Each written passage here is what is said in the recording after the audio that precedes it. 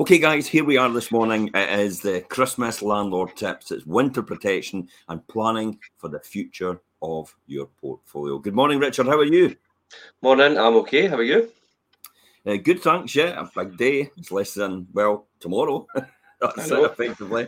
And we hope you have a chance to take some well-earned time off. No chance there. I'll still be doing a live broadcast on the Saturday night. On the Sunday night, sorry, on the Christmas Sunday night. Yeah, aye. As well as the usual overspending, over-treating, overindulgence. The festive break gives the landlords a chance to review their business and to think about what actually comes next. This is actually quite important. I was actually looking at my accounts yesterday, and I was actually forecasting where my profit is going to be if it stays exactly what it is now, and that means for the end of March. And that then gives me a good idea about. I kind of think to myself, it's just. I mean, you're either going to pay tax this year or you're going to pay it next year. You can't avoid it. So this isn't an avoidance scheme or anything. This is just a delay scheme. And in other words, it's designed to mitigate the tax this year and the cash flow going out. And it's like, okay, do I need to do some improvements I need to do now? Should I do them now or should I just wait till next tax year? And often it's usually the case that we just do them now because it minimises the tax. But next year, you're not going to be doing these improvements. So therefore, the tax is going to be a lot higher. So you're going to get caught one way or the other. It's just a delay thing. Yeah, but it's just about when you actually do it. Yeah, absolutely. It's good to plan just for forecasting and making sure where you are right now. I mean, because you could unexpectedly, for people, for landlords or investors that have got property and it's in their own name, and they've maybe got a salary rise or they've moved a job or they've got more income than they expected and they're outside of their business, their buy-to-let business, they could end up actually being in the high rate threshold. Mm-hmm. I know a window cleaner has to pay high rate tax because he has a lot of buy-to-let properties in his own name. And so basically he skims and goes out and cleans windows and he's a higher rate taxpayer because of it. That's not a great position to be in. So that's why it's important to plan for your tax and also for the future of your portfolio. So you remember as well, I've got to say, remember tomorrow, drink responsibly. Yeah. And limit your intake of mulled wine and eggnog. And remember, and as well, remember Jason Vale actually said to us, Juice Master, he said, does anybody go into a food coma on Christmas Day? And what was frightening, what he said next was... It's always stuck with me. He said to me, what it is the reason you go into a food coma and you actually fall asleep is because your body actually can't cope with processing everything you've just eaten and drunk. Therefore, and stay awake at the same time. It literally has to shut down in order to do that. And that's why you basically fall asleep during the day. Because it has to shut down. Your body can't stay awake and process the food at the same time because you've ate that much. It has to. It can only do one or the other. It's frightening, right? Yeah. But anyway, Christmas provides all sorts of opportunity, including filling out your tax return for the deadline. Remember, the deadline, the tax return's coming. Don't leave it till last minute. Make sure you get everything in now. And I'll guarantee, and we'll talk about some of these things right now, strengthen your relationship with your tenants. This is a really good one. Actually, keep in touch with your tenants, making sure that they're proactive in actually reporting anything wrong with the property in order for you to actually do anything and get preventative maintenance. So you're actually prevention rather than cure. Cure costs a lot more money. I do remember, Richard, that one of my properties actually we spoke about in the Wealth Creation Show last week, the very first one. I remember there was a wee pinhole above the roof which led down to the shower room. Now, it was actually just a wee stain on the ceiling itself with water. But I phoned a roofer and then I got the roofer to come out and he says, it's probably just, a couple of slates loose. I'll get round to it, he said. And 4 months later, he hadn't got round to it. And I had thought, I'll just leave him to get on with it. Now, this was in the early days when I first started, and this is a lesson learned, which everybody else should learn. And I didn't keep on top of it. And the next minute, it was £700 worth of damage. Because the water had actually come down further and actually gone down the back of the tiles. The tiles had fallen off the wall. The plasterboard had actually rotted away. So I had to cut everything out and I had to take the whole thing out. I had to take the door off as well. And we had to redo the whole unit in the shower, all because of that one bit.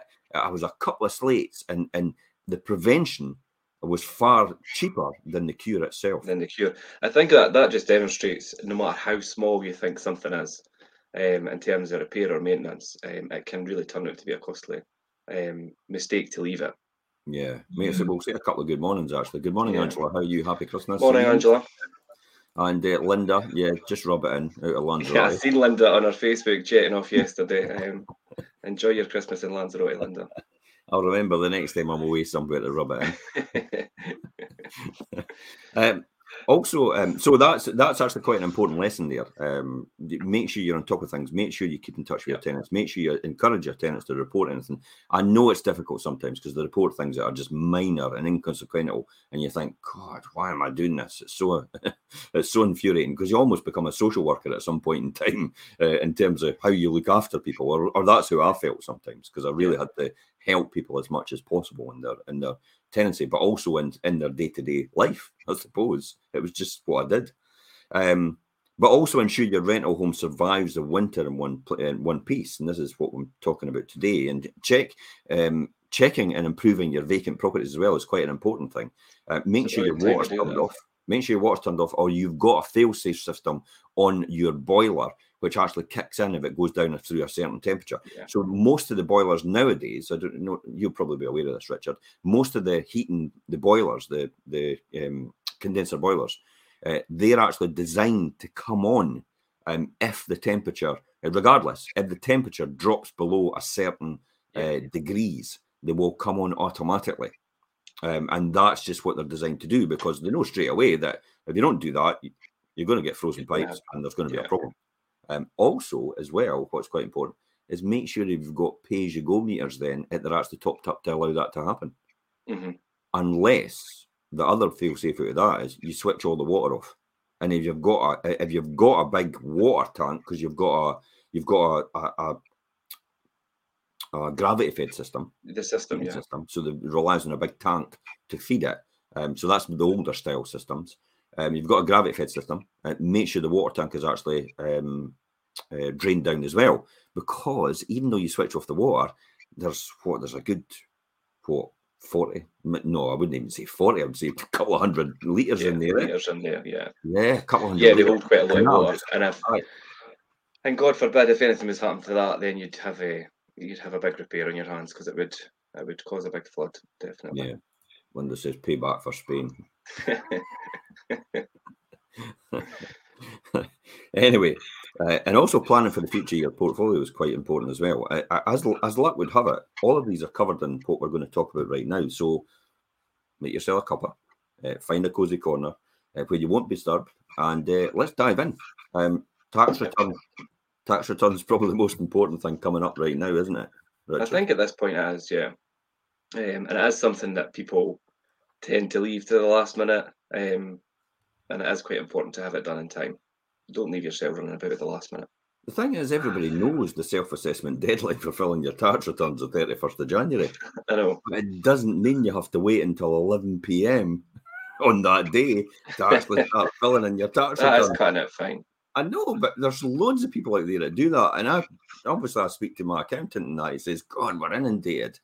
And literally they have a pile of, files sitting on their desks, this high, away above their head, basically with people, and you're next in the pile. And I handed mine in for my companies and also for our personal assessments before I went away, actually, to Spain. So that was round about, the 12th December? They've just started it now, only because I said, how are you getting on? And it says, well, we've got everybody else's in line first. So it tells you straight away that get your tax returns in now.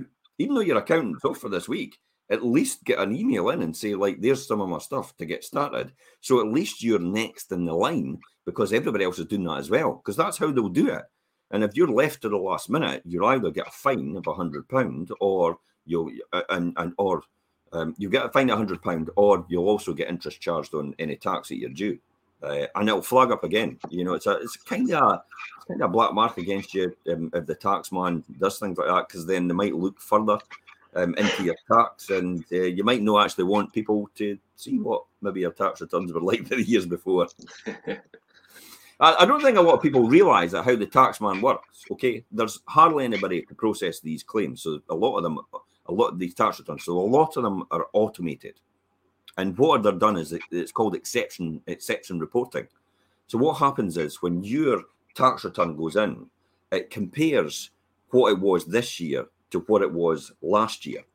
And if there's a significant difference in income, it spews out on the system on a report and tells the taxman, the assessor, just to have a quick look at it to make sure that it's what it is.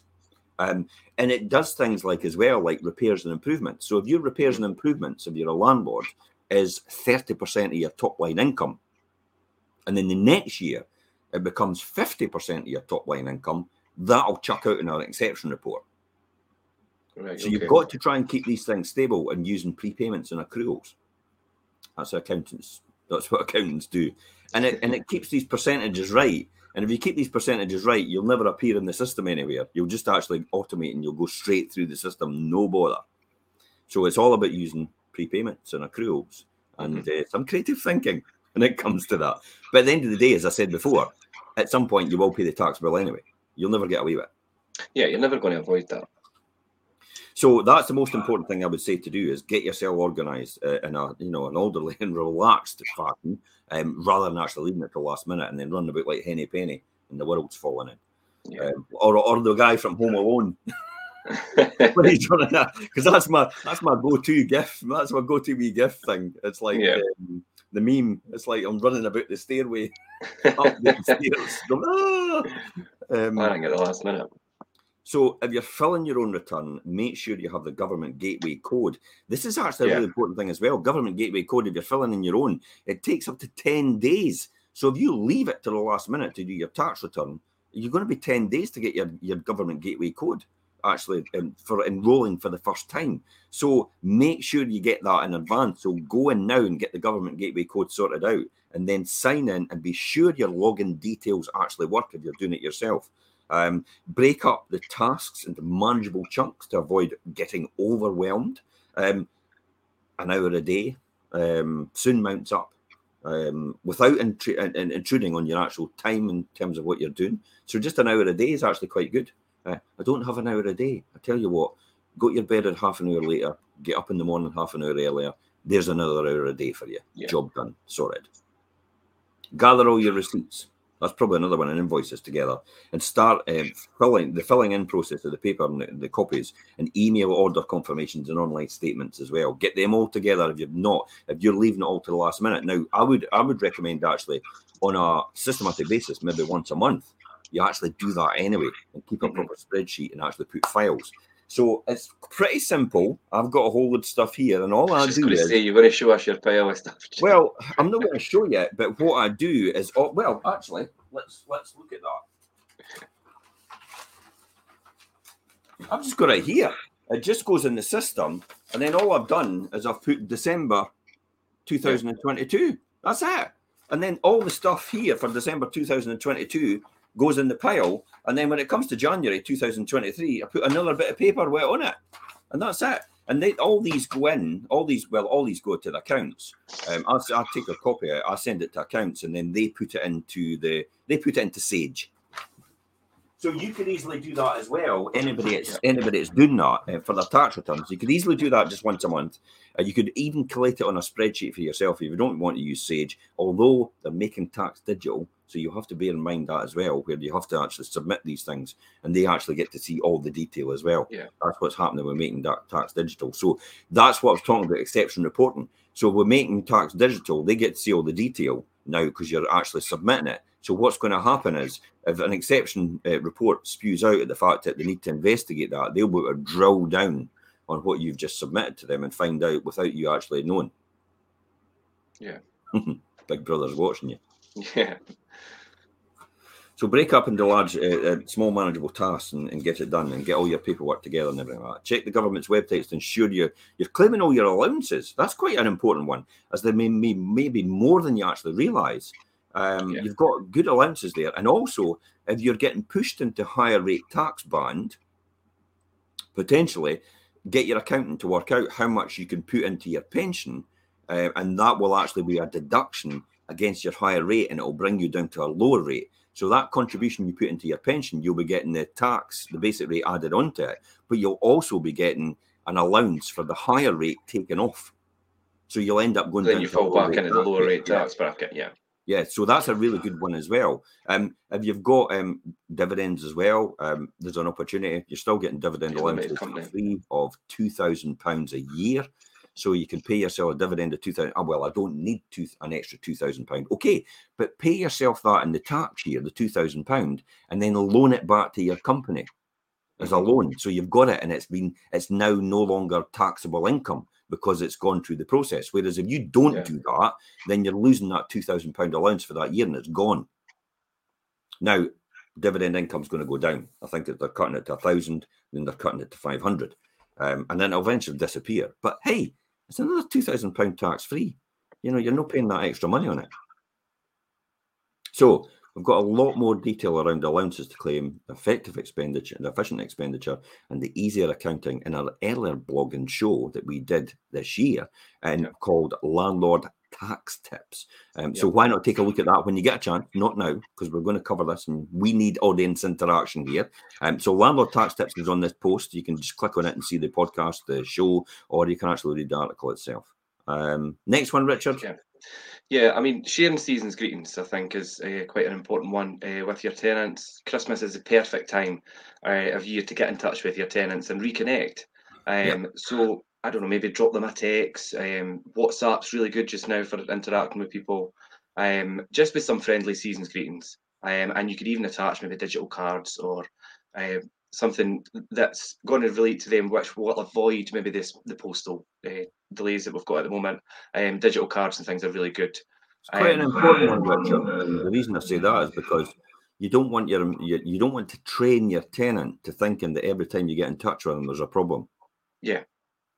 Does that make sense? Yeah, it's good just to touch base and just, how are you? Is everything okay?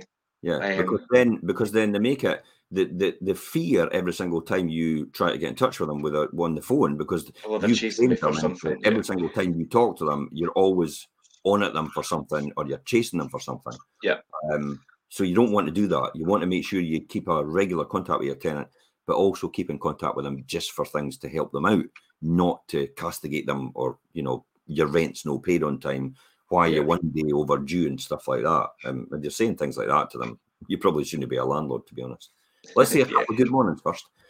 Tina says we don't wait all that time for the tax return. Yeah, Tina, I kind of thought that you would be all prepared beforehand. Yeah, absolutely. Good morning, Perry. How are you? Good morning, Perry. Jeanette actually says, I didn't know this. Very useful information. Absolutely, Jeanette. That's why you should just share it with everybody else and actually give it a like. I think that's probably about the payments to your pension. I think that's what that is. Absolutely, yeah, absolutely. We've got some YouTube thumbs up here as well. Okay. So what else? So in this share of season greetings, what are the bullet points we should be thinking? Yeah, so like I was saying, maybe in the message you could ask, how are you? Is everything okay? Is everything running smoothly? Is there anything that needs attended to? Even if it's something really small, do you know what I mean? Let me know. Like we say, we've just demonstrated how a small thing could become a big problem if not addressed, and it's a perfect way to build that relationship and check that everything's okay at the same time. Add that you've sent your tenants an email with some winter tips. Do you know, we've got a lot of them that we send out to people, winter tips on how to look after things and keep everything safe and secure.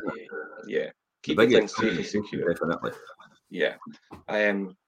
And we'll cover more of that about obviously keeping your property safe and secure throughout the winter months and later on in this blog this morning. And if you've got a great relationship with your tenant and hope to keep them for the longer term, show your appreciation, maybe give them a bottle of wine, or do you know what I mean, something, a box of chocolates. If you've got that, if you're on that level of relationship with them, then that could go a long way to building that relationship even further. Yeah. Small gestures really do go a long way, and wishing your tenant the best for Christmas across the season is an easy way to strengthen that relationship just by showing that you care. Mm-hmm. Absolutely. People don't care how much you know until they know how much you care. Mm-hmm. It's good saying that. Yeah. So I think it's important with your tenant to show that. check who's home for the holidays. I think that's an important one as well. Many tenants actually go away for the festive break. They take short family breaks and, with friends, and they sometimes have a proper winter holiday. Linda. A lot of people do it now, though. It's become more common.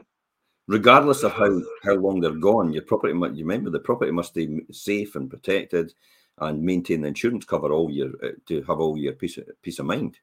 So from a tenant's point of view, the tenant should actually just say, look, I'm going away for the winter period, just to give you a heads up, just in case. So because anything could happen, and you're trying to get in touch with them, and then you can't get in touch with them because they're maybe somewhere else completely different, or they're maybe out of contact because they're in a remote location in the Highlands or something like that, and you're oblivious while the water's pouring in to downstairs or upstairs or wherever it is, or there's maybe something you need to get into because there's it could be anything you need to contact from. So I think that's the most important point. One thing that a lot of people don't realise, and when we set up new tenancies and we do inform them that if you're going to be out of the property for certain periods of times, it could actually invalidate the landlord's insurance if something was to happen during that time if the property is vacant. So you really need to either notify your landlord or your agent if you're not going to be there for a certain period of time. So whether or not you know your tenants' plans, email them a helpful checklist, and this could be a good thing to tick off in case they actually leave then, including things like locking up doors, windows, side gates and sheds, setting an alarm. See, there's another thing. If the alarm goes off and you think they're there, you're actually trying to do it while it's disturbing everybody else. And lo and behold, you could have just popped in and actually just switched it off for them or reset it. It could have been an easy one to do. So that's kind of the relationship you want to have with most of your tenants to be able to do things like that for them. Also important, a lot of people actually forget about this, is where to turn off the water.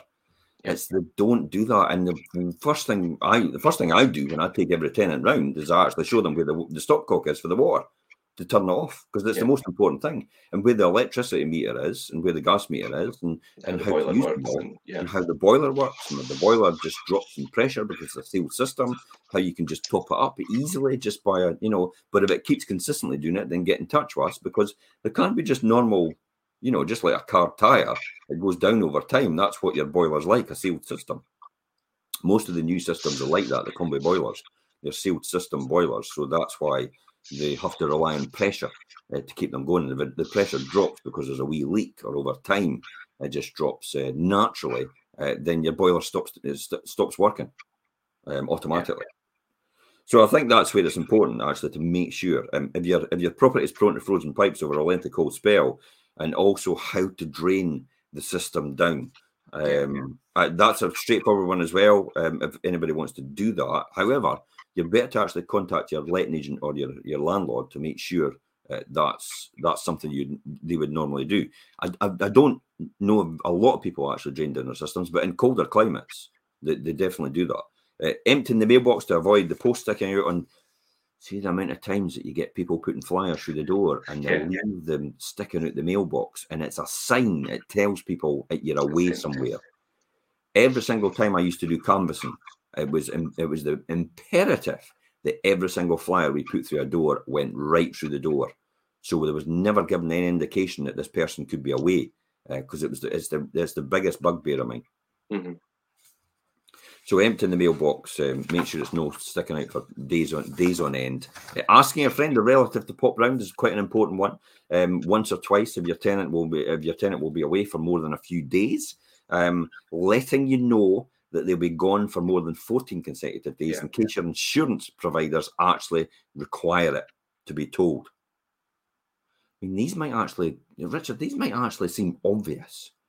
But they do to us. A lot of people, they don't just come as second nature to think, all right, okay, I'm going to be away, I'll let my agent or landlord know, or do you know what I mean, I'll drain down the system because I'm going to be away for a long period of time. They come second nature to our thought process because that's what we do. But to somebody normally, it maybe doesn't resonate with them straight away. It can easily get overlooked, can't it? Yeah. And the excitement of going away. It's like, why am I away to a hot climate? Like the last thing I'm going to think about is my water switched off, or is my stuff drained down? Nobody expects to have a flood or an issue when they're away. They just don't do that. But I tell you what, I've seen it more on social media recently. Yeah, it happens. Quite a lot, where a lot of people are actually posting this, water pouring through the ceiling. So it's more and more prevalent right now with the temperature dropping more and more. So it's always to be better safe than sorry, particularly during the winter months. Let's take a couple of questions, actually. This is actually quite a good one. Yeah. This is just on a side hustle, buying a second property for rental income. Is it better to have a buy-to-let? Is it better to have buy-to-let, and if so, under personal name or limited company, or ignore buy-to-let and buy as a second home? Ooh, that's a difficult one. I'll be honest, I'll leave that up. It purely depends on your own circumstances. And I don't have enough information to give you that professional advice from an accountant's point of view. Mm-hmm. But you would be better to speak to your accountant to see which scenario works out. So what I would do for you, what I would advise you to do is do 2 scenarios, work out how much it costs you to run and how much tax you pay on the scenario where you own it, with everything else equal round about you, and then work out the other scenario about the costs and the tax involved if you have it in a limited company.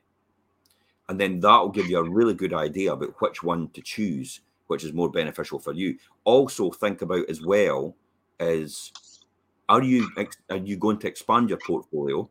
And if you are, generally I would say limited company then. Because then you'll go into higher rate tax band. But it just depends on your own personal circumstances. That's all it comes down to. So it's a bit of a politician's answer, but I don't know. I don't have that enough information to do that. You need more context to answer it. Personally, that's what I do for myself. I do it like that. I actually just work out the 2 different scenarios in terms of, and it's the same way. Do I pay myself through PAYE, which is on your payroll as an employee, or do I pay myself with dividends, and which one's more tax advantageous for me at that point in time? Or do I pay myself a bit of both in order to make the tax work? Now, I'll be honest, this is not a tax avoidance scheme. This is a tax mitigation for you personally, but you'll still pay the full amount of tax with your limited company. So you don't get away with paying the tax. It just means that you pay less tax, but your limited company pays more. Especially if you do it with dividends, Richard. Yeah. You get dividends and you're taxed at 8.5% on dividends, and you go yay! And there's no national insurance to pay either on dividends. So you want to pay yourself on dividends. However, dividends are not tax deductible against your limited company, and your limited company has to make a profit for you to be paid dividends.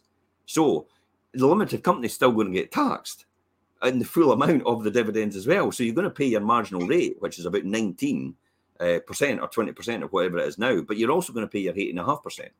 But there's benefits to one or the other in terms of how you're doing it. So either way, you're going to pay a tax bill. You're going to get taxed one way or another. But clearly, if you can't pay dividends is usually a better route to actually doing it, and then just reinvest it back in, and you're less of a tax rate on you personally, and then just invest it back in as a loan, and then as the loan sits there, it's tax-free money from now on. And then you can charge interest on your loan, by the way. And then the interest on the loan, you're allowed to earn up to £1,000 a year interest tax-free on interest. You're allowed to earn up to £1,000 interest on the personal savings allowance.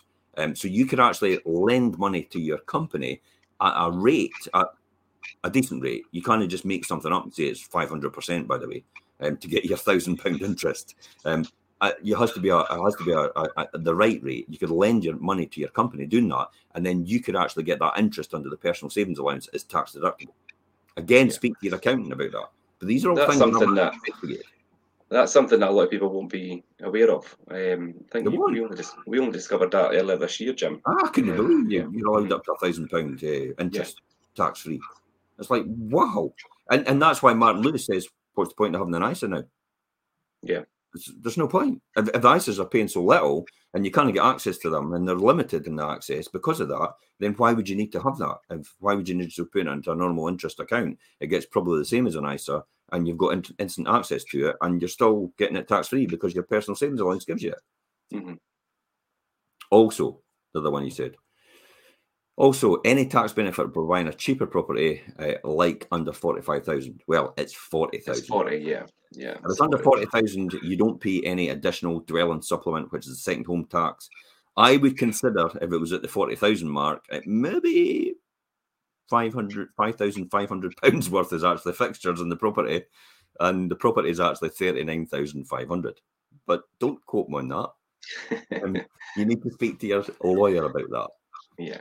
Because then the ADS isn't paid on the fixtures and fittings; it's paid on the property. Therefore, you're bringing it under the 40 grand threshold. So if somebody says they're wanting 42,000 for a flat, well, maybe consider fixtures and fittings as 2,500 and 39,500 for the flat. But then if you're buying it at that level, it's probably a cash buy because you'll never get a mortgage on it at that point in time. Yeah, so it's cash buy. If it's needing a huge refurbishment to it, you do the refurbishment out of that as well. It's maybe about 20 grand refurbishment. And maybe then gets a revaluation about 80,000 because of that. You've done the refurbishment, and then you'll get 75% loan to value on 80,000, which is basically 60 grand. So you bought it for 39,500. You spent 20 grand. You've got the 60 grand mortgage. Therefore, you've got an infinite return. All your money's back out. But that's another story. That's wealth creation show stuff. Yeah, that is, yeah. So hopefully that's giving you advice. Okay, so let's look at completing a Christmas checkup. And I think if you're in between tenants over the festive season, it's the perfect time to visit your property. Check all as well with the property, and even give it some attention and love. It's the perfect time while the property is empty, if it is, and you've got time to do that. Once you've looked outside for maybe slip tiles, blocked gutters, check the drains, have a look inside and have a real look around and see what maybe needs addressed while you've got time to do that. Test that everything works in the property. Always finds a way. That's the thing. Water always finds a way. So water could be about a few meters away coming in from the roof, about where it appears inside in your house. So you have to make sure you trace it back, and it could affect anything. Anyway, Richard, keep going. No, you're fine. It's like we've covered it briefly as we've went through, but testing everything works. The boiler is an important one. The heating and hot water to any appliances that require it. Obviously, light fittings, locks on doors, windows, and things as well. Like you say, water finds a way. So look for leaks, leaks from above, mouldy sealants, or sealants around showers and baths. These are problematic things that we always find come up. And pools of water under sinks and water tanks and radiators and things. Look for signs of water leaks or problems with water getting through. Hoover rage. Hoover rage. Hoover rage. And everybody's going, what's Hoover rage? What's Hoover rage? Hoover rage is when people are hoovering and they end up hitting the downpipe on the radiator when in the hall. And that's what Hoover rage is. And if they hit that now and again by mistake, it loosens it off a bit. The water actually runs down the pipe and you don't see it because you've maybe got a big hole in the ground where the pipe's going through, and then it goes right down the pipe through that hole, and then it starts to rot the joist underneath. So watch out for that. If you see any signs of rust around your valves or your radiators, please report it to your landlord or your letting agent, because it could have severe ramifications later on for the joist or the flooring underneath. So watch out for Hoover rage. That's quite an important one. It's a common one, isn't it? It is. As I've seen it quite a lot over the years, but I refer to it as Hoover rage, obviously, because that's what you showed me one day, Jim, and it's amazing how many times I see it, but it can cause a lot of damage if it's left. When people get in a rage with a Hoover, and it's like dish. But it's one of those things, like over a long period of time can be it can be really damaging, like you say, to the joists and the flooring and things. So picking up a bargain, obviously January sales and things to replace maybe outdated appliances or anything within the property. Tenants love shiny new label to peel off things when they're moving into a property. So if you've got a property that's empty and think that things maybe need upgrading, pick one up and maybe the sales to bring that up to bring them up to scratch within the property if there's something that needs replaced. Also, because obviously furnishers, you don't get you used to get a really generous allowance of 10% of your top line rent every single year from the tax man. And then they did away with that, and then everybody went, I'm not doing furnished properties anymore. Yeah. You know, it was because you did furnished properties, you did that, and you were able to keep the furniture for quite a lot of years. So you're actually getting a really generous tax allowance on that, of your top line rent. And then they changed it to just like, you're only allowed the deduction now if you actually replace the item, and you get it straight off your bottom line. So you don't get it's not advantageous to what it was before to how we were able to use it predominantly. So so a lot of people actually don't do furnished lets anymore. It's usually serviced accommodation that does that, isn't it? Yeah. Yeah, but I mean, it's a good time to capitalise on the time and use it to upgrade things. And also hobs and ovens, isn't it? Hobs Yeah. and ovens. Check with your local kitchen suppliers or your local white goods suppliers. See if they've got any winter deals on right now, because if you know you're going to be changing stuff soon, just before the end of the tax year, then you've got instant deductions at lower rates. You know, you've got lower prices because you've now locked that in now by buying them up front and using them just before the end of the year. Yeah, definitely. And also using this time to maybe brighten up some dowdy decoration. Do you know what I mean? If something needs freshened up, use the time when the property is vacant to do that. Nothing beats freshly painted walls for a feel of excitement and things when tenants move into a property to start with. So it's a good time to obviously update decoration and things at that time. Now, also to fit easy draft excluders and things on windows or doors, letter boxes and things where there is drafts and things, use this time to go around, check if there's drafts coming through, fit draft excluders, fill any holes or things that are maybe going to let through drafts or leaks, if there's cracks around windows, window frames, skirtings, or even between floorboards and things as well. Just all these wee things that you never get time to actually look at. Use the time when the property is vacant to have a good look round and address all these issues. And then we get on the phone with condensation because there's not enough ventilation. Yeah, because you've made the property airtight and there's no air getting in or out. Yeah, be careful of that. I've got damp in my property now. It's like, well, you've not got damp. It's because you've no drafts and you're not opening the window. And literally every time you have a bath or a shower or you go to your bed at night, moisture's released into the air and it's got to go somewhere. It doesn't just it doesn't disappear. That is important to make sure that although you're trying to prevent drafts and leaks and things, do not make the property completely airtight, because there still needs to be a flow to prevent builds up of condensation and things as well, which could. It's a real common one right now, isn't it? Yeah, and it's quite a common one right now. And you know, obviously, it's you know, a feel for what happened in the media. You know, that family with the housing association, you know, with the mold build up, and they ended up dying as a result. And it's like, oh my God, I can't believe that. But they just fobbed them off and fobbed them off and fobbed them off. Yeah. So, you know, it's important as well, as we go back to saying that you do report it to your letting agent or your landlord. But you do it in a nice way. You didn't come on all guns blazing and think, I've seen this on the media, I'm going to die tomorrow. It's like, you know, you need to do something about it now. Generally, most of the times, 99 times out of 100, it's just going to be condensation build-up.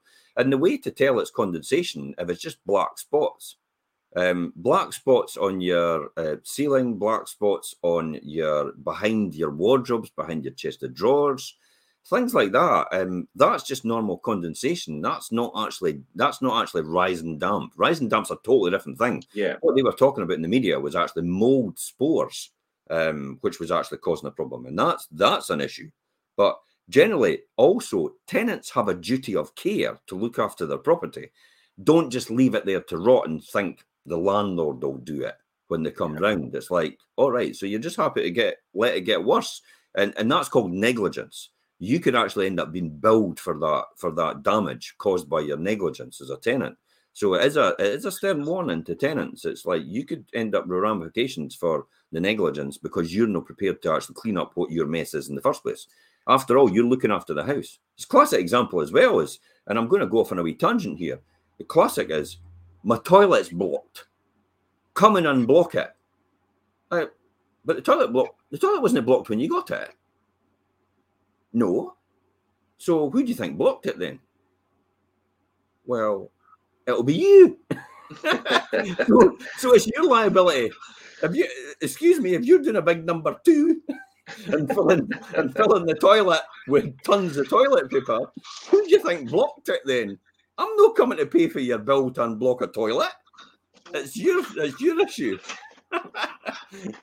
So it's that kind of classic scenario, where the toilet's usually blocked, and you end up getting blamed for it, and it's like you've got to pay for it. It's another one the other day.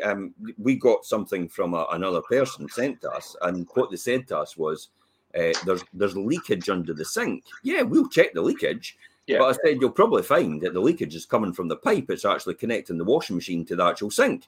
So that's not going to be our liability. That's the tenant's washing machine. That's them that connected that. So if I send a contractor out to sort that, and I'll happily do it, if that's what it is, I will bill the tenant for it, because that's not us that's done that. Yeah, I think, I mean, the tenants that report these types of things, like you say, sometimes just like, we'll come and fix it, but they need to remember that if it's their appliance or if it's their issue that's caused the problem, then they have to take some responsibility for the fact that obviously it's their. I don't want to open all my windows in winter because it's cold. Okay, what do you think we do with our houses? Mm-hmm. We do the same thing. We open our windows as well. I don't want to let all the heat out because it'll cost me a fortune. It's like, well, that's the case. Then you'll have to suffer with the condensation. It's going to, it's either you're wanting rid of it or you're no. Also, the things is just a normal thing to actually wipe down your windows in the morning in your bedroom. I think as well with opening windows to let airflow and things, it's not that you have to open the windows and leave them open all day. Do you know what I mean? If, like you say, in the mornings, if it's required to wipe the windows and the windowsills and whatever, open the windows, leave them for 20 minutes open, let the air circulate, and then close them again. There is a few people out there that actually just lets the condensation go right onto the sills. And you've got wood sills; they start to go black because they've got mold, because it's been left there. You can't expect that not to do that. And then there's a claim there saying it's like, oh, I've got rising damp. It's like, no, really, it's because you've just left it. You've not actually cleared it up yourself. Another classic of this time of year, they dry all their clothes on the radiators. Yeah. And then they wonder why they've got condensation. Hello? Where do you think the water's going? Straight to the walls, the coldest place in the room. Behind the cupboards, the coldest place in the room. And it doesn't dissipate from there because there's no airflow at the back of the cupboards. A really common one that we see when there's problems with condensation is we'll go in to the room or our room that's suffering from condensation, and the amount of things that are piled up right against the walls and piled up high all the way around the room, and it's like, you need to bring all this. Oh, you open the cupboard and it's stacked full. Yeah. It's like, oh my God, it's going to fall on me. It's like, and then it's like, look at the damage it's caused. But you've no ventilation in the cupboard. You're not meant to have the cupboard stacked full. It's like, and if you noticed it in the first place, why on earth did you not report it sooner? And why did you not actually take your stuff out of the cupboard to protect it from being damaged? Yeah. It's common sense, but you know what it is. It's common sense isn't that common, is it? It's not, no. I feel like I'm on the Joe Rogan podcast. Because he's always a bit controversial. There is a lot of common sense tied into a tenant's and a landlord's responsibilities for looking after a property. Sometimes it's such an easy fix if you just think about things logically. Yeah. If you do want to maybe go deeper into things about making your rental property irresistible to tenants, or then take a look at our previous blog, which is styling a rental home without using furniture, like we just said. That's a good one. It's in the links in the blog, so you can look at that once we are done today or at a later date. Yep. And that's got a lot of expert tips in it. That one is quite good, so please click back and have a look at that at a later date. I think for me as well is when you say, the next one for me is like, is the rental home a magnet for the best tenants in the area? Yeah. Or could it perform better with some well-chosen improvements? Perhaps you'd like to even expand your buy-to-let business.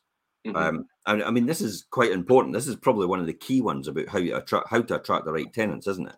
Yeah. This is whether you're acquiring a new property or upgrading an existing one. The key to success is optimizing your rental income and raising the sales value with a wildly popular home. So here's the following opportunities to look out for to reap the full potential for your investments. Now, I did this in the early days, and I have talked about it in this wealth creation show just passed, and we will talk about it in the wealth creation show on Monday at 12 on Boxing Day. But the one I talk about is I bought properties in a street which was one of the most undesirable streets in the area. But I lived in that street for a wee while to see what it was like, and I thought, God, it's not as bad as everybody says. Everybody just keeps themselves to themselves, and it's just one of these things. But the most important thing about it was what I recognised is the interiors of the property were pretty dire. And I don't mean pretty dire as in maybe the bathrooms were dated or maybe the kitchens were dated. I just think they were just dirty. And people couldn't see themselves living in them when they walked in the door. And the existing investors and landlords and homeowners that actually had them didn't realise, because, pigs don't know. Just used to it, yeah. Here's the expression, pigs don't know that pigs stink. Yeah. Did you know that? And that's quite an important one, isn't it? And I don't, by the way, don't get in your high, because this could be a wee soundbite narrowed down. If I get a political career, this is what he said about tenants. I'm not talking about tenants. I'm talking about people in general. Just you were taught, yeah. Myself included, definitely. Let's take that on the chin. Pigs don't know pigs stink. And I'll be honest about that. And it's a well-known saying from one of the most successful people in the world in terms of real estate. But it's actually quite important, I would say. And I was able to then just say, okay, what I need to do with these properties is I need to put new carpets in, I need to decorate them, I need to scrub and clean them. And so I didn't need to change the kitchen. All I needed to do was scrub the whole thing and then scrub the bathrooms and make them actually look like. So when you walked in the door, all you could smell was flash. Yeah. There's a lot to be said for walking into something that you could not only see but smell as clean or freshly. Yeah. All you smelled was flash, Richard. And that's that pine smell, the flash pine smell. Yeah. And immediately, because of all the advertising that goes on television, people are programmed straight away to think, wow, this is fresh. I could move in here straight away. And that's what happened. That's why my occupancy rate went through the roof.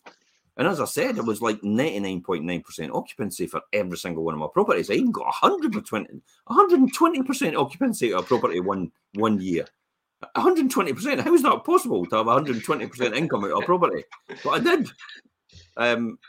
And it was genuinely because I had just made sure they were all clean, they were all tidy, they were all well maintained. They weren't the most modern, but that's what people loved about them. And that's why they wanted to stay all the time, because we took care of them every single time. I lived in the same street for a while, and literally people used to just pop across the road and say, Jim, or they used to phone me and I'd say, I'll just be across the now. And it was kind of like Rigsby and Rising Damp. I'll just pop round the now. It's like with my toolkit off to just to sort a problem. And that's kind of how I looked at it. And I think that still applies today. It's having that attitude and that mantra that service is more important. After all, we are not in the business of renting a home. We're in the service business. We're in a people business. The home is just a product that we provide, but the service is what goes with it, which actually allows people to have the comfort that they will stay longer. And the longer they stay, the more profit is generated for the investor, because there's no longer the huge costs with actually having to keep filling property, and obviously voids as well. So we're not actually trying to make more money out of people just to get all the the witches and brooms and all the the pitchforks. Get the pitchforks out. Hang the investor. Hang the private landlord. Where's the nearest tree? We're not like that at all. It's what we're doing is we're actually maximising the efficiency of the rent coming in to minimise the costs, and that's how you do it, by looking after people and being proactive rather than reactive, and actually keeping your occupancy rate high and keeping your repair bills down. That's how you make your money as a landlord. You don't make your money by always increasing the rent. That's the most important thing I should tell anybody. And again, we'll talk about that on the Wealth Creation Show at 12 o'clock on Monday. Did I mention that? Yeah, it's 12 instead of 12:30 on Monday, remember. Yeah, 12 o'clock. It'll be a good one, because at Boxing Day, people will be free to talk and interact. So you can ask me anything on Boxing Day. So whether you're acquiring a new one, this is opportunities to increase your rental potential. I think the first one for me, Richard, and you could probably talk about the next one, is install powerful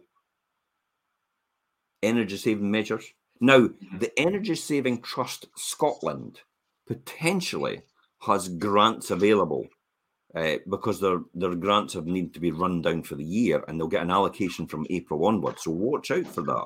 So Energy Saving Trust Scotland has grants. Now, it's for people on low incomes that are probably renting properties. So if you've got people on benefits renting properties, they might have access to getting a new boiler for you or for them. Insulating walls, insulating floors and lofts, replacing old drafty windows with modern double glazing. That is a big thing as well. You know, there is properties still out there with single glazing. Modern double glazing is fully tax deductible now against your income and your profit and loss account. And the reason for that is because the taxman does not expect you to replace a single glazed window with a single glazed window. They would automatically assume that you're going to replace it with double glaze because that's the new standard. So they used to have it as a capital improvement before, so you weren't allowed to deduct it from your profits. You had to actually capitalise it, and it was only ever available on the sale of the property.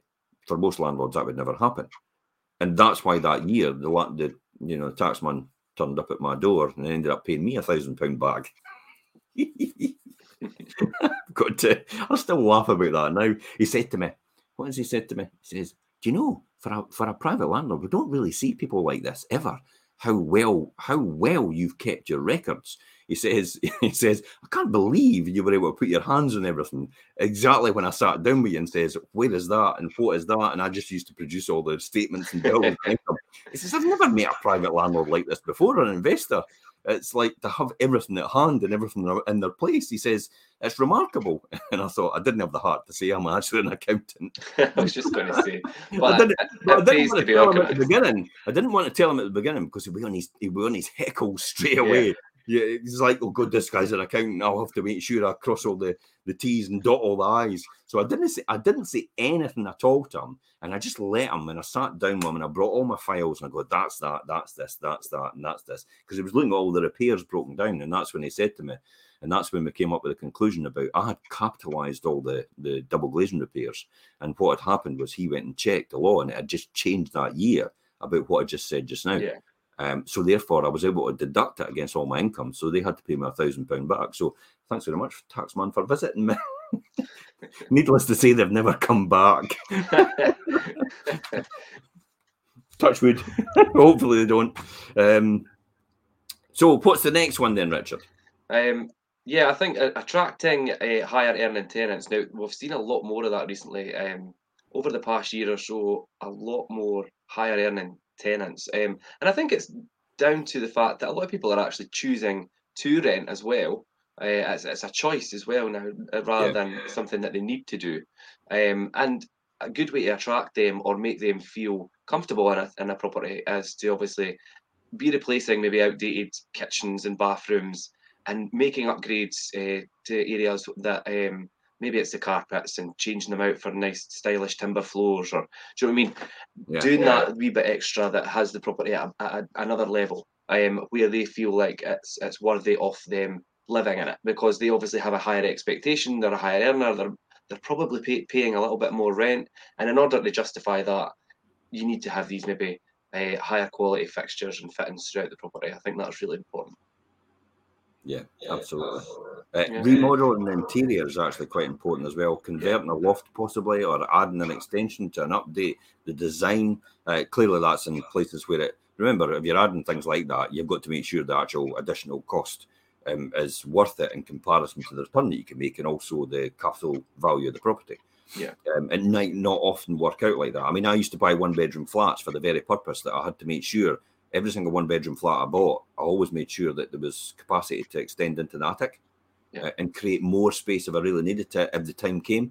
But I've never had that time over the last 30 years to actually think I should extend the property. I've just left it as it is because it did its purpose, and the numbers didn't work out, Richard. It never worked out that the fact it would be more beneficial to actually do that. The only one or two occasions is when you had a big massive room and you were able to subdivide it and actually put a bedroom off the back in. And that stud partition going up, actually, for what best part of what would cost £1,000 now, stud partition up, is getting you another return of a 1-bedroom to a 2-bedroom, which is a huge return. Yeah. For getting that extra rent for an extra £1,000. So I had a landlord do that recently in Glenrothes with a 2-bedroom house, and it had a really big main bedroom, and he changed it into a 3-bedroom and 3 good-sized rooms, and increased his rental value.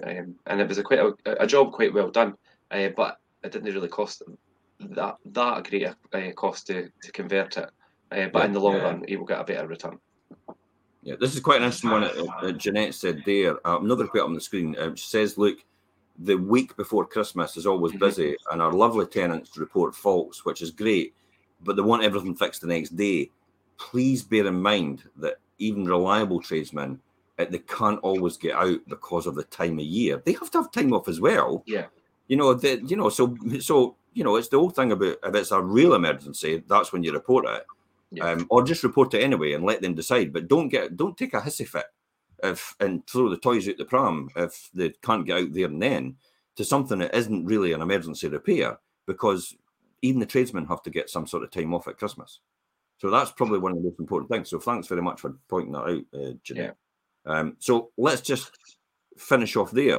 So the key here is when you're carrying out major work, balancing expenditure with cash flow is essential. So make a plan for what you want to do. Then set aside some of the rent each month to build up a fund. You can even complete the work in phases to avoid raiding your savings. That's a really good one as well. I mean, that's what yourself. I just build up funds all the time, and that actually pays for that. So I'm able to just go, okay, then do that. I don't spend all the money that we make every single month. I think that's a crazy idea, but there's some people out there that say it's from a pension. It's like I need it every single month, and it's like you shouldn't be a landlord. No, that's not the way to do it. That's not what being a landlord is about. It's actually investing for the future. It's not short-term gain. It can be a small amount. A small amount. Like I take out the amount you take out normally for a letting agent to manage. So that's where that comes from. So to make improvements now, check if you can release enough equity as well from your rental home. So if you want to make improvements and it does add to the value, you might be able to mortgage it to get the money to pay for the improvements, therefore add the value. And that might actually be more beneficial that way to make a better return. Alternatively, the cheapest option, if you're disciplined enough, is to find you could do it on credit cards as well, 0 interest, and spread the payments over a couple of years and 0 interest. So that's just tips and helpful information anybody would want to know out there. So hopefully that's given you a lot of insight and information there as well. You want to finish off, Richard? Yeah, I think obviously the main thing from me from this today is basically, as your rental property is ready for Christmas and beyond, take this time to make sure it is. If you're a landlord or investor, I'd love to help you optimise any of your lettings portfolio and help you make it more profitable for 2023. So feel free to drop me a message, contact me direct. My contact details are in the blog, so feel free to do that anytime. I don't think, just finishing off, and I'm gonna blow my own trumpet here. I don't think people realise how much knowledge, experience, and information we actually have, and how much wisdom we have as well with what we've been doing. I mean, I don't know anybody else that's been doing it longer than what I've been doing this. In terms of spend a lot of time building up that knowledge, and still proactively building a portfolio and buying property, and actually still in touch with what's going on right now. And it's that knowledge and experience that will actually be beneficial to someone as a first-time landlord starting out for the first time and using us as a letting agent. So hopefully that's given everybody an insight. And, there's other questions there. I'll answer them after the show's finished. But that's us for today. And I'll see you tomorrow for the Christmas night update at 7 o'clock for the Fife property market. I will be bored to tears halfway during Christmas Day, by the way. So I'll meet Monday at 12 o'clock for the Wealth Creation Show. Okay, bye-bye for now. Okay, Jim. Thanks, bye.